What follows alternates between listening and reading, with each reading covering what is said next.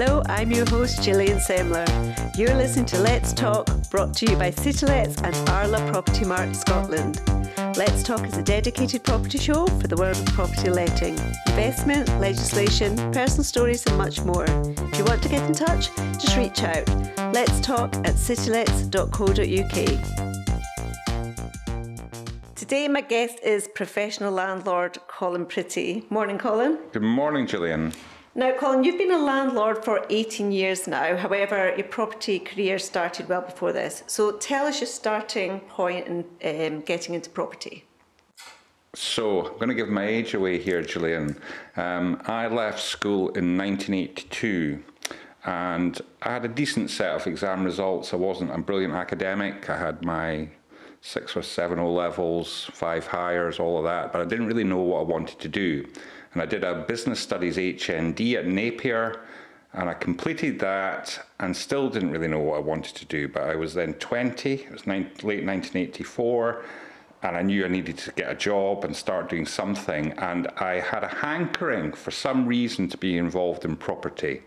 And I think that came from my upbringing. My mother was very much pro property ownership, and I thought it would be interesting. And you've got to remember, 1984-85, it's before the internet and everything like that. Yeah. I picked up the Yellow Pages and I wrote letters, handwritten, to estate agents, property management companies with a CV. And lo and behold, I got a letter back from, and now they're no longer with us really, the firm, a company called Gumleys. I remember Gumleys. Yeah, Kenneth Gumley and Logan Melville, they ran Gumleys. And the manager of our sister company used to work for Gumleys for quite a few years. Very interesting. Yeah. And they had another organisation within it called Joint Properties Limited. Anyway, I got summoned to their office, taken into Kenneth Gumley's office on Hanover Street, and he offered me a job. I even remember him asking me what he thought I should be paid, what my starting salary should be. And I said, £5,000. And he said, well, we'll start you on 4. So there you go. That was me. And I was thrown into this. And I didn't really know what was going to happen or what I would be involved in. Would it be a estate agency? And actually, I ended up working in their accountancy department, dealing with accounts from their factored properties. Factoring, although it was big in the West, had really come into modern developments in Edinburgh at that time, and they jumped on this bandwagon as factoring agents. And that's how it started.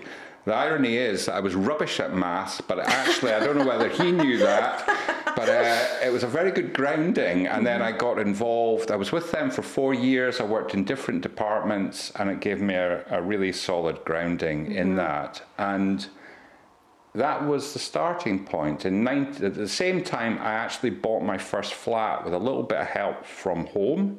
I bought a 1-bedroom flat with a box room in McDonald Road. I don't mind telling you that at that time that was bought for £15,000. Wow. Wow. And I still have that flat and I still rent it out. Wow. And that was how it kicked off. So in 1989, I moved to Ryden Lettings, and I was with Rydens for 15 years. And how I ended up with a property portfolio really started on the basis that I lived in my first flat for a couple of years. I looked for a bigger flat, and I bought a flat in Ritchie Place. This is really going to surprise you, for about £11,000 at the time. It was an absolute wreck. And I moved out of McDonald Road, and I'd managed to remortgage with a bit of leverage to buy the other flat, and I started to do what you would call gearing, really. And I moved out of McDonald into Ritchie, lived in it, did it up. 4 or 5 years later, I bought a flat in Polwarth Crescent, managed to hang on to Ritchie Place, rented that out, and you get the picture, really. So then what stage? Was it when you then owned a certain amount of properties, or what stage did you decide then just to become a professional landlord? So again, I was drawn out of my comfort zone on that a wee bit. I I married in 1998, and by that time I had 3 or 4 flats of my own, and my wife had a flat in Montpelier Park, and we bought a house together just at the time we got married, and we rented out her flat. So I now had 4 or 5 flats. We started a family in 2001, 2002. My wife is an orthodontist in private practice. I was working at Ryden Lettings. Our days used to take on a similar routine. Our baby boy would be dropped at Strawberry Hill Nursery at 7:30 in the morning, and we'd have the same conversation every day at about 5:30. Who is picking up Callum? And one of us would have to, she would invariably say, I've still got 3 or 4 patients to see, you'll have to get him. And I'll go, right, well, you know what, I'm busy. And I would break the land speed record to get there to pick him up. And, you know, we kind of just sat down one night and go, this isn't really working the way it should. And we had the backing of and the income from the 4 or 5 flats we owned. And I had talked about, you know, I could do this on my own. I'd considered at the time looking at, actually, believe it or not, property in Dundee, where I thought the yields might be higher than in relation to the capital values that we had in Edinburgh. And but I needed to go and look and take time, and I'd never had time to do that because I was a wage slave. And I bit the bullet. And were your current properties being managed by you or by they were an being agent? They were being managed by me through the Ryden Lettings umbrella. Yep. Okay, and that was allowed. Mr. Adair, who owned the company, was very happy to do that, for you to do that. But I got to that sort of critical point, I thought, really, where we had sufficient income through my wife's work and from the income that was coming in from the rents from the properties we own for us to take that push. And you know what, I was a bit nervous about doing it, but it was the best decision I ever made, because within 2 or 3 years I found that I'd grown it. I'd acquired a couple of more properties. They were going well. You were starting to say so about Dundee, so you were kind of venturing into Dundee. I only did a couple of flats in Dundee as a sort of, it wasn't quite a social experiment, but it was I thought I'll diversify, I can get up there. I bought a couple of flats in the West End. They were much cheaper to acquire at that time in Dundee than they were in Edinburgh, and the yields were actually, what I found was there wasn't the same capital growth on those properties, and there's a lot of property management and investment in property is about that. Okay, so absolutely unbelievable capital growth in Edinburgh. You get hit with capital gains taxes at some point when you offload. You never got the same growth in Dundee, but you got quite high rental yields. I no longer have the Dundee flats. I did sell them after about 10 years, in fact 2016-17, but actually I paid down a bit of debt across the portfolio with that, and actually I bought another flat in Edinburgh.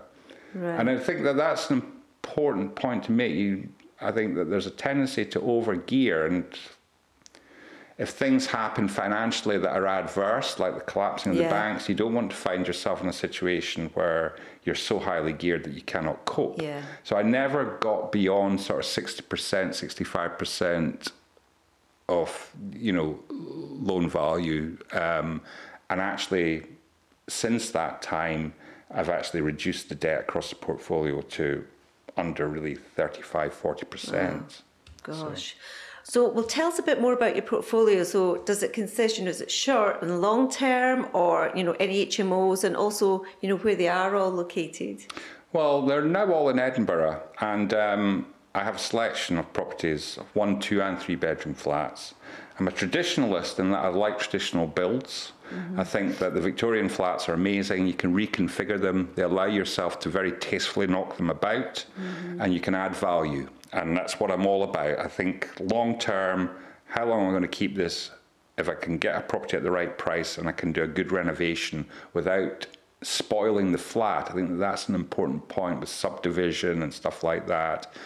I would try and do them tastefully. So think, instead of cramming a kitchen into a box room, I might look and see if I can knock through a wall, with planning permission, of course, put in an RSJ to create an open plan kitchen living area, and then releasing the lounge to be used as a second bedroom. So I do that a lot in flats in and around Polwarth, Dalry, But I have flats, a couple of flats, my flat McDonald Roads off Leith Walk. For a while, I avoided any modern builds. I always thought there was a premium on modern builds and that they didn't appreciate in capital value to the same extent.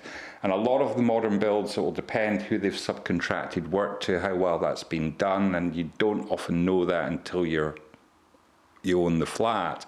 And I think it's a bit of a misnomer to assume that because you've got a modern flat, you're going to have less maintenance issues.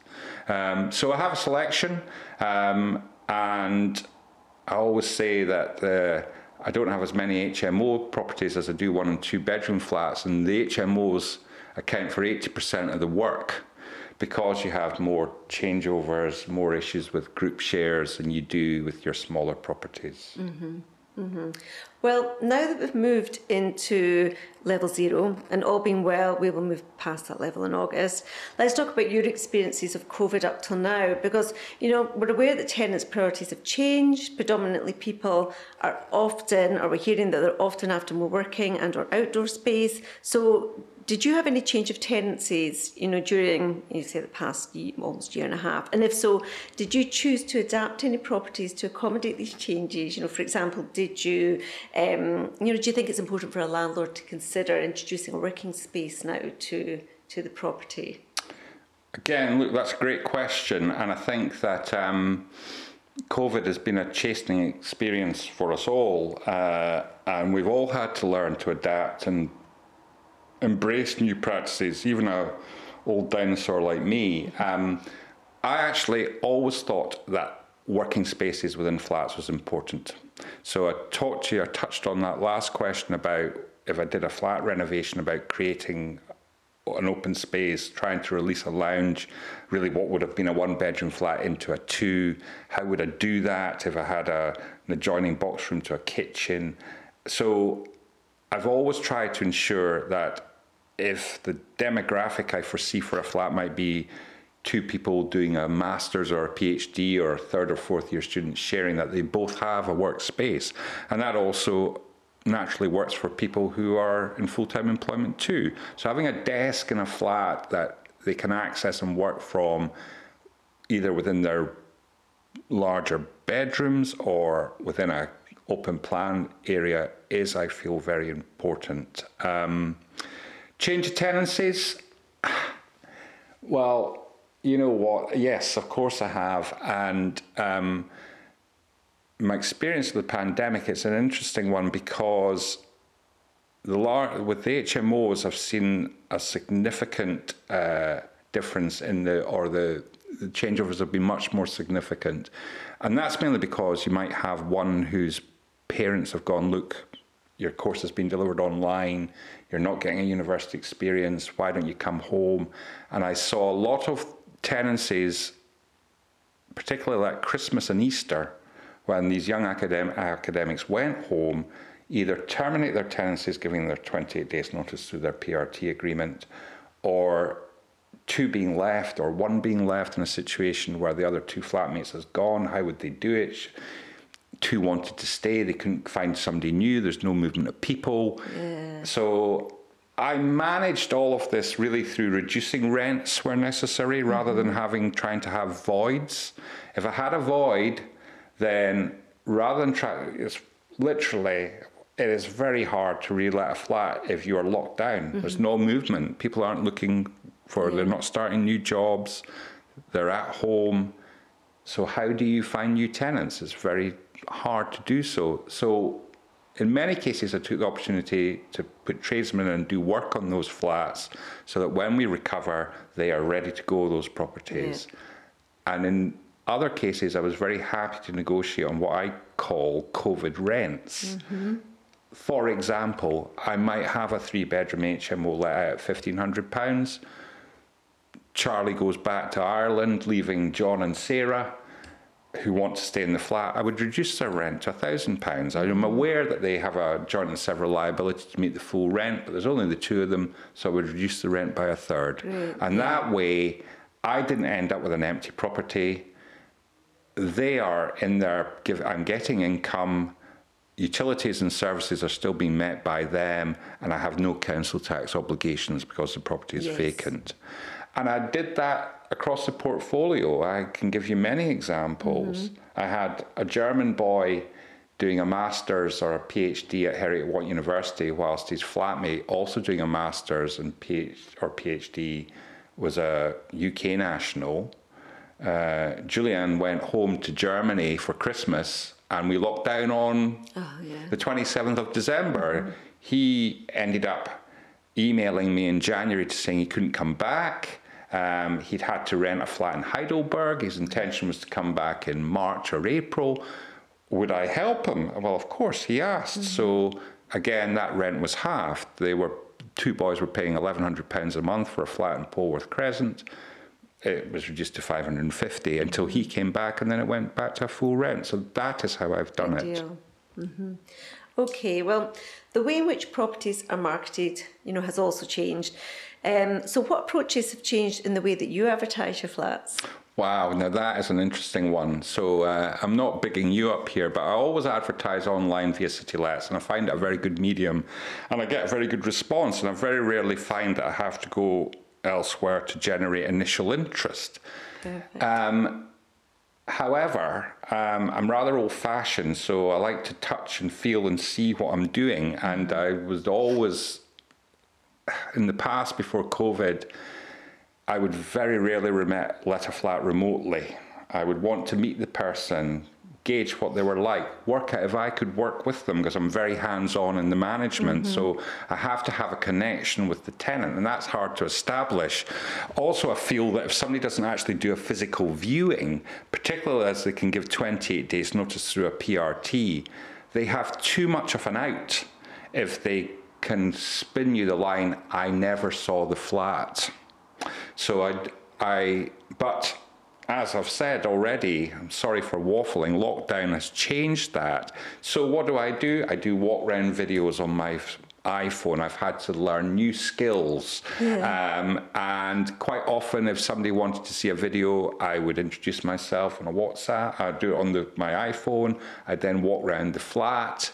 And I would WhatsApp that to them. And then if they were still interested, they would see the flat, we would have conversations on the phone. And actually, during lockdown, I did rent my first flat remotely, having actually never met the person face to face. But as far as possible, I satisfied myself that they really liked the property. More photographs, walk around videos. And the other thing that I did embrace when required is getting a floor plan done.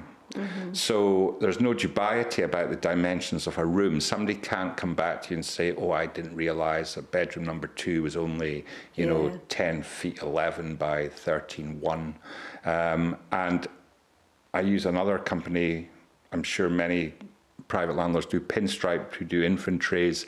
They do floor plans, and if I felt I had the need to push a property, I would get a floor plan done. So videos, floor plans, face-to-face, FaceTiming people, and actually really interviewing them and finding out what they want from the flat and how serious they are in terms of their longevity was very important for me.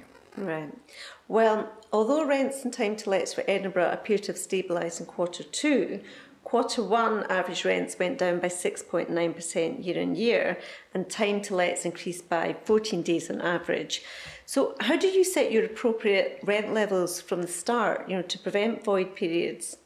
So I think it's very important you get a good return on your investment. You have costs to meet, not least in most cases you'll have a buy-to-let mortgage or a mortgage through some sort of provider on obligations that you have to fulfill. And at the end of the day, you have to make a profit on your property. But establishing a fair rent at the start is very important. Now, again, forgive me if I waffle a bit on this. For me, the most important thing is actually finding a good tenant at a fair rent. It's not all about squeezing the orange and getting every last bit of juice out of it in terms of rental income. I would rather have a good tenant at £1,100 a month than be thinking, I could get £1,200 a month for this property. So I do look at the market, I see what flats are going for. I make sure that my flats are in very good order, and I'm in touch with what a 2-bedroom flat in Dalry or Polwarth or Brunsfield might achieve.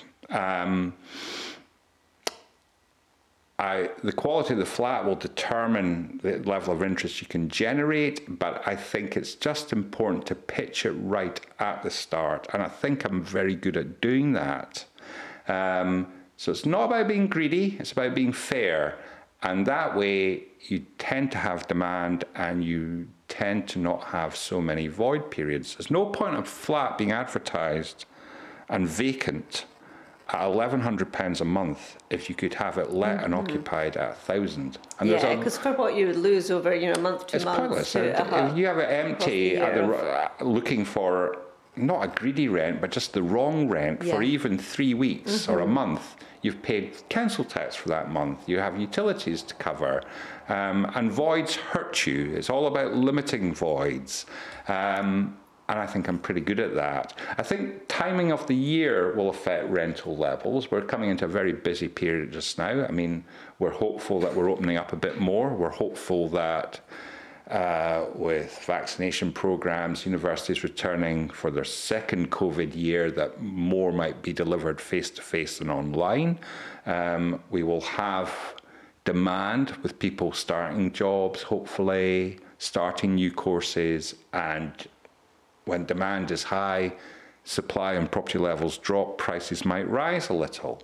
But it's just very important, I feel, to establish what is a good and fair rent that gives you a good return and also attracts tenants to your flat. Indeed. Well, to support tenants, the Scottish Government has introduced an interest-free loan as well as the 10 million grant fund. Do you feel this has been sufficient, financial assistance for tenants in such difficulty? Gillian, that's a hard one for me to answer. I don't have a lot of experience of accessing the loan schemes, mainly because I've managed the portfolio that I have fairly successfully and avoided either flats being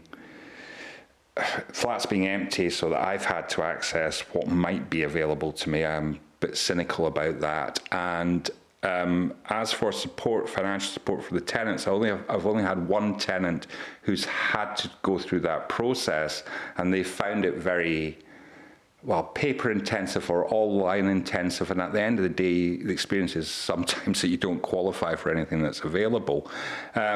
And I think there's a distinction to be made here. These aren't handouts. The crucial word is loans, and a loan means that sometime it has to be paid back or caught up with, and quite how that's done, who knows, or when you have to pay that back. So it's just additional debt at the end of the day. So I've been lucky, I think, through hard work, that I have not had the need. I'm pretty sure I wouldn't qualify anyway, but I've managed to maintain an income stream in most cases to cover costs and outgoings. So I don't think enough is done for many people in that regard. And I think there are different spectrums of tenants. I think I have no experience of how social housing works, or people that are on housing benefit have found access to these schemes, because really, apart from, as I say, one tenant, all my other tenants haven't had a requirement to try and access funding. Okay. Well, the ban on evictions has been extended until the end of March 2022, with the potential to be extended until September 2022. So how do you rate the effectiveness of this ban for both parties, for both landlord and tenant? I find this one hilarious. Even before COVID, when we had a booming economy at times, capital values are rocketing, rents are high, demand is huge. I don't know if you've ever had an experience of trying to evict a tenant, even in normal times. It is a chastening experience. Yeah. So forget what the legislation says and how long it takes. It always takes a lot longer than you think it will. I think I'm not bigging myself up here, but through being fairly thorough, presenting good flats and vetting tenants properly, I've had very few instances in my whole career as a landlord of having to go through an eviction process. In fact, since 2002, I've had one, and I can't begin to tell you how many tenancies I've created in that 19-year window. That's good to hear, yeah. But the one I did have to do, my goodness, even when you go through the processes correctly, I engaged. When it gets to that level, I throw it to a solicitor, and actually, any time I've had any difficulties with that, I pass it to TC Young solicitors, who do act for both landlords and tenants. They bat for both, just to make sure that I made no errors in that process. I didn't feel comfortable about handling that myself. And in the case of the tenant who wasn't paying rent, it was a shame. We'd tried to do all the things you normally do. I'd visited her, tried to help with many aspects of her managing her affairs, but it just got to a stage where it was not working, and we had to go through that process. But that was in 2009, 2010, when we had no notion of a pandemic. And it took a year longer for her to eventually leave that flat. So heaven knows how it will now happen. I think it's very important to mediate early. And I've done that. I've not phoned up every tenant and said to them, "Are you okay? Do you need help?" I've not been that philanthropic. But anyone who's approached me saying, "Look, we're struggling here," or have an issue, like my guy who had to go off to Germany and got stuck. I can give you another example. I had two girls, again, both at Edinburgh University, one whose parents lived in Holland, one who's lived in Spain. They both went home at Christmas. Their fathers phoned me and asked the girls couldn't come back. They did come back in February. I reduced their rent by half. So I never got into a situation where arrears were really an issue and I've had to evict, but there must be a dreadful backlog, and I can't begin to imagine how long it would actually take to go through that process. And I think the point I'm making is that even when in the good times, it is an unwieldy and lengthy process, and one you don't really want to experience. With the difficulties that we now have had with COVID, I can only imagine that it would take longer and be even more horrible to go through that for both the landlord, who needs his asset back, and indeed for the tenants, who probably, through no fault of their own, are really going through a very hard time. So I don't know if I've really answered that question very well. No, I think you have. Because the government have also financially supported landlords in the form of interest-free loans to cover rent arrears, as well as the option of mortgage holidays. So what are your thoughts then on these forms of support for landlords? Again, Gillian, I think what I have to say is that they are just loans and holidays. So they're only helping you through a very short term. You have to cut your cloth, and it is far more important that you have a flat with tenants in it who are paying you some rent and are covering the costs of that flat, rather than having the worry of an empty unit that you cannot re-let, where you have outstanding debt on it through either having to pay a mortgage. You immediately, as soon as that flat is vacant, within days, a letter falls through the letterbox from the council saying you have council tax to pay on a 3-bedroom HMO that could be £260 a month, and you have no income. So my worry on that side is that you access those schemes, it affects your credit rating, you have a loan that you have to repay, you have a mortgage holiday that you have to catch up.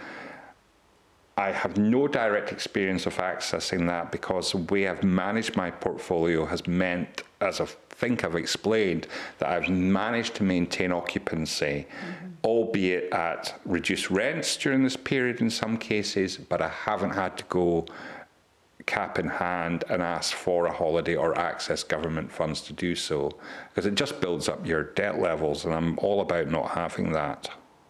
Well, have the effects of the pandemic changed your buy-to-let strategy for the future? Would you recommend investing buy-to-let in the current climate, or in the near future? I still think that property is a sound financial investment. going back to the start of my involvement in property management and becoming a landlord, was always that it's tangible, you can touch it, you can see it, and you can manage it yourself. So as a form of investment, you see growth, and if you work it well, you're in control of that. That is why I am a landlord, and I've chosen to invest in property more so than, say, my pension. Or I think diversity is important if you are trying to build up both a property portfolio and secure your own fiscal future. I still think property is a good investment, but I think it's like everything, it's about acquiring the right property in the right location at the right price. Can you add value to it? Will you have footfall? Who are you going to rent it to? It's all very well going, you know what, there's a flat and it's down here. You've got to, I'm not going to pick on an area in case I upset somebody, but if you think you're going to acquire a 4-bedroom HMO in Constitution Street at the bottom of Leith Walk, you've got to think, well, what universities are those people going to be at? So I've always tried with investments to look at areas that are on the cusp of a bullish area, and they've all caught up. So 20 years ago when I bought my first flat in Dalry wasn't a desirable area. It's dragged itself up by the socks. You now have lovely bistros and restaurants and pizza parlours, and it's on a main bus route. You can leave your flat in Cathcart Place and be on a bus out to Heriot-Watt University. You can walk up to Napier. So I look at flats and locations and I think, are the prices in this area competitive? And if I buy a flat here and do it up, who am I going to rent it to? Because I need to be sure that I'm going to avoid voids and have high occupancy rates, and that I'm going to have sustainable capital growth. The problem with limiting yourself to one city is that all these areas eventually take off. And, you know, we might have a situation where Brunsfield at one point was very bullish and expensive, but Polwarth wasn't. Well, Polwarth soon caught up. And then you come down a couple of streets into Dalry and Haymarket, and it was maybe a bit behind Polwarth, but it's now caught up.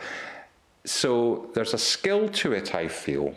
And there will always be opportunities for investments. You should never turn yourself off to it. And there will always be demand for rental property. The key is doing it well. That's right. Well, ending on a lighter note, Colin, what are you most looking forward to doing that you've not been able to do during the past almost year and a half? Well, I'm looking forward to eventually being able to, at some point in the future, walk into a coffee shop without having to wear a mask, but I'm quite happy to do that. But it's nice that life's opened up a bit. I'm going to sound horribly middle class here. The biggest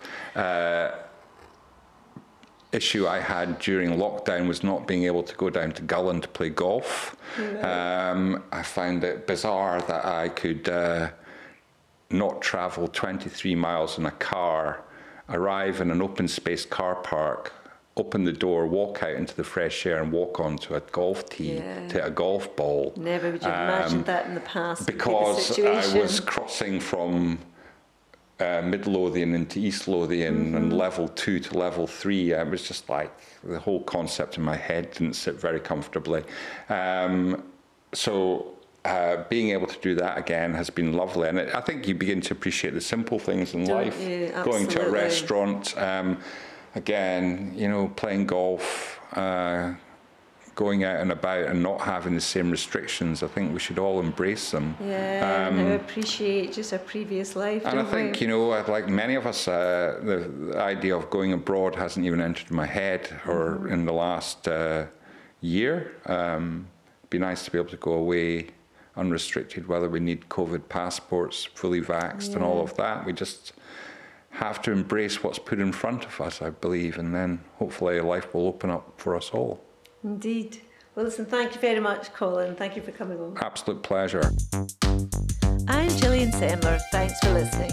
If you've enjoyed the show, don't forget to subscribe to the Let's Talk channel on all the usual platforms, including Spotify, iTunes and SoundCloud, as well as on citylets.co.uk/podcasts. and also let your friends know where to find us.